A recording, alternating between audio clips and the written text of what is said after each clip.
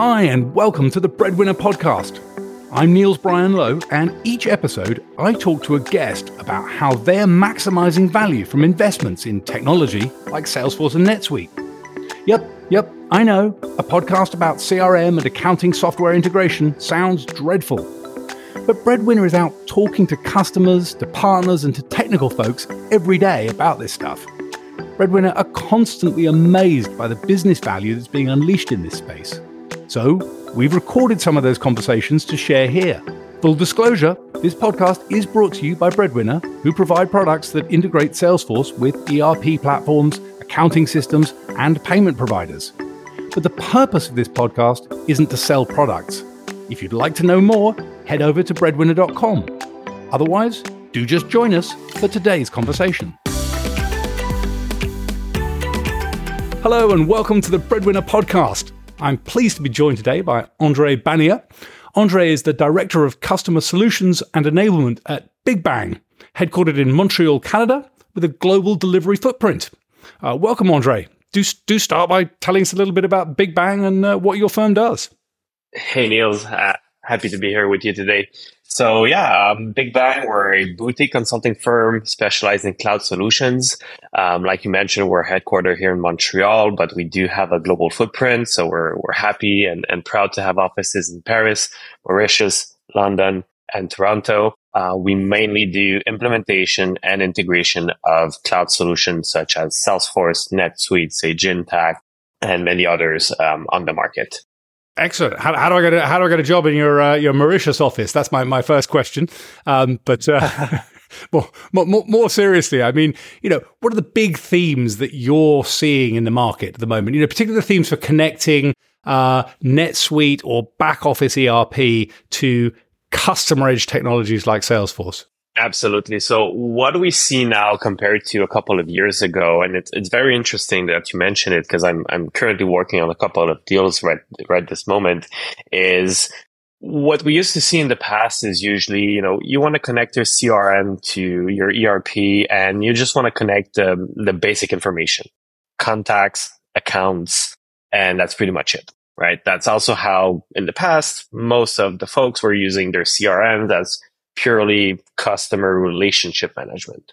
Now what we're seeing more and more is really using your CRM as a Salesforce automation tool where you do a lot of processes up front, right? We're starting to see clients doing more billing out of their Salesforce, more revenue management as well out of Salesforce, with Salesforce bringing CPQ, bring Revenue Cloud, bringing Einstein. We started to see processes that usually happen in the back end of the ERP, more to the front end and more in the hands of the reps directly. So now we need to migrate, or we need to integrate those objects and those processes from Salesforce to NetSuite.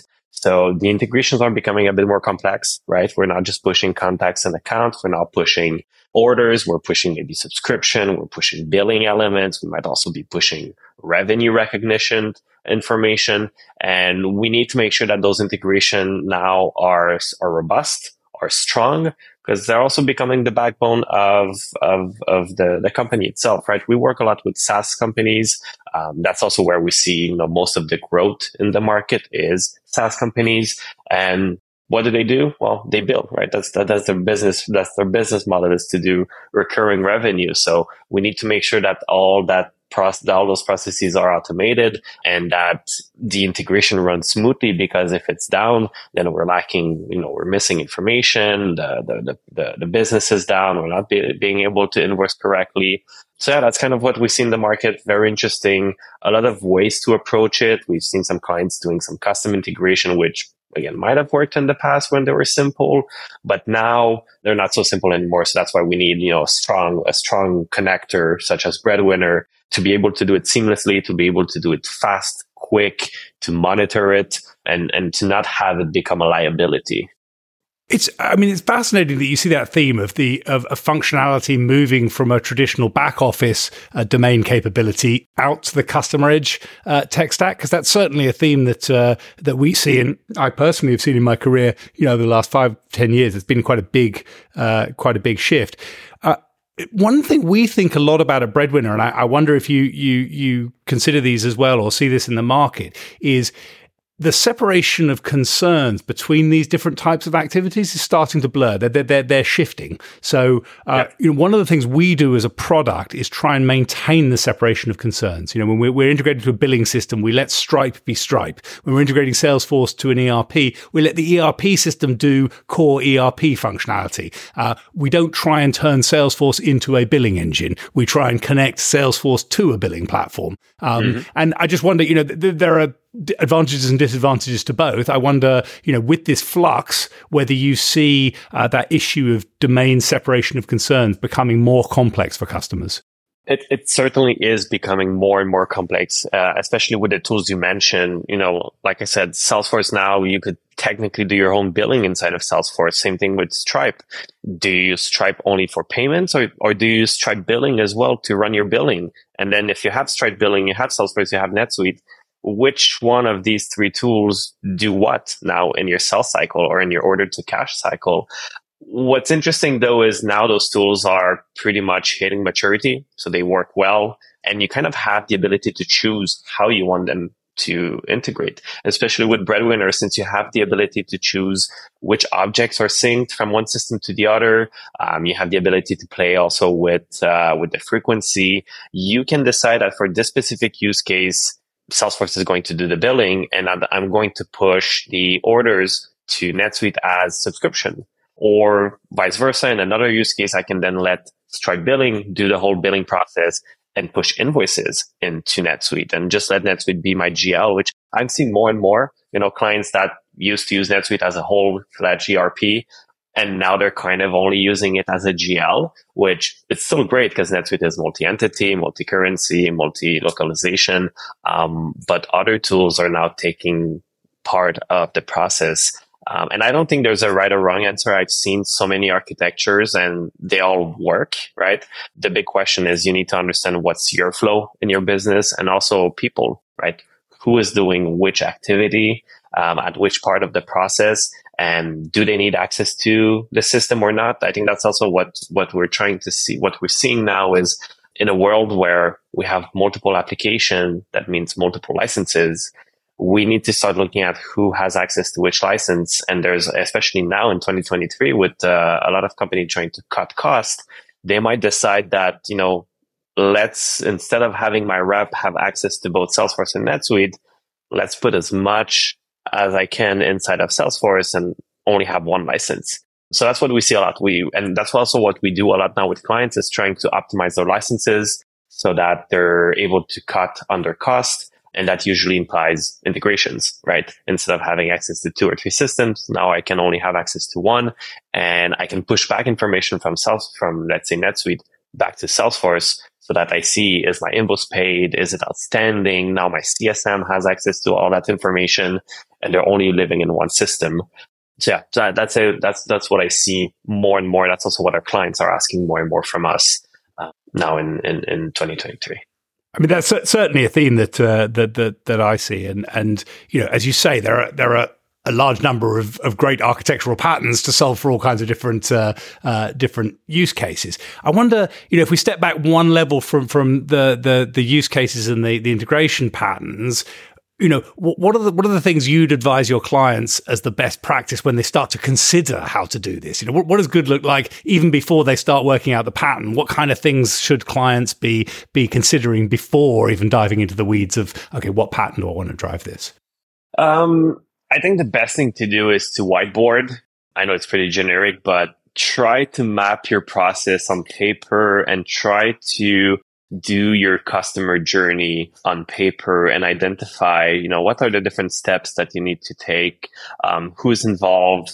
And then once you have it on paper, then you can start doing, it's like a Lego, right? It's like building blocks, which system is going to be part of which activity, and then trying to assemble everything to have, you also want to have the least amount of integrations, even though we're in an era of cloud solution, we're in an era of open API, we're in an era of multi-breed approach, best of breed approach. But I've seen cases where people are going overboard with it.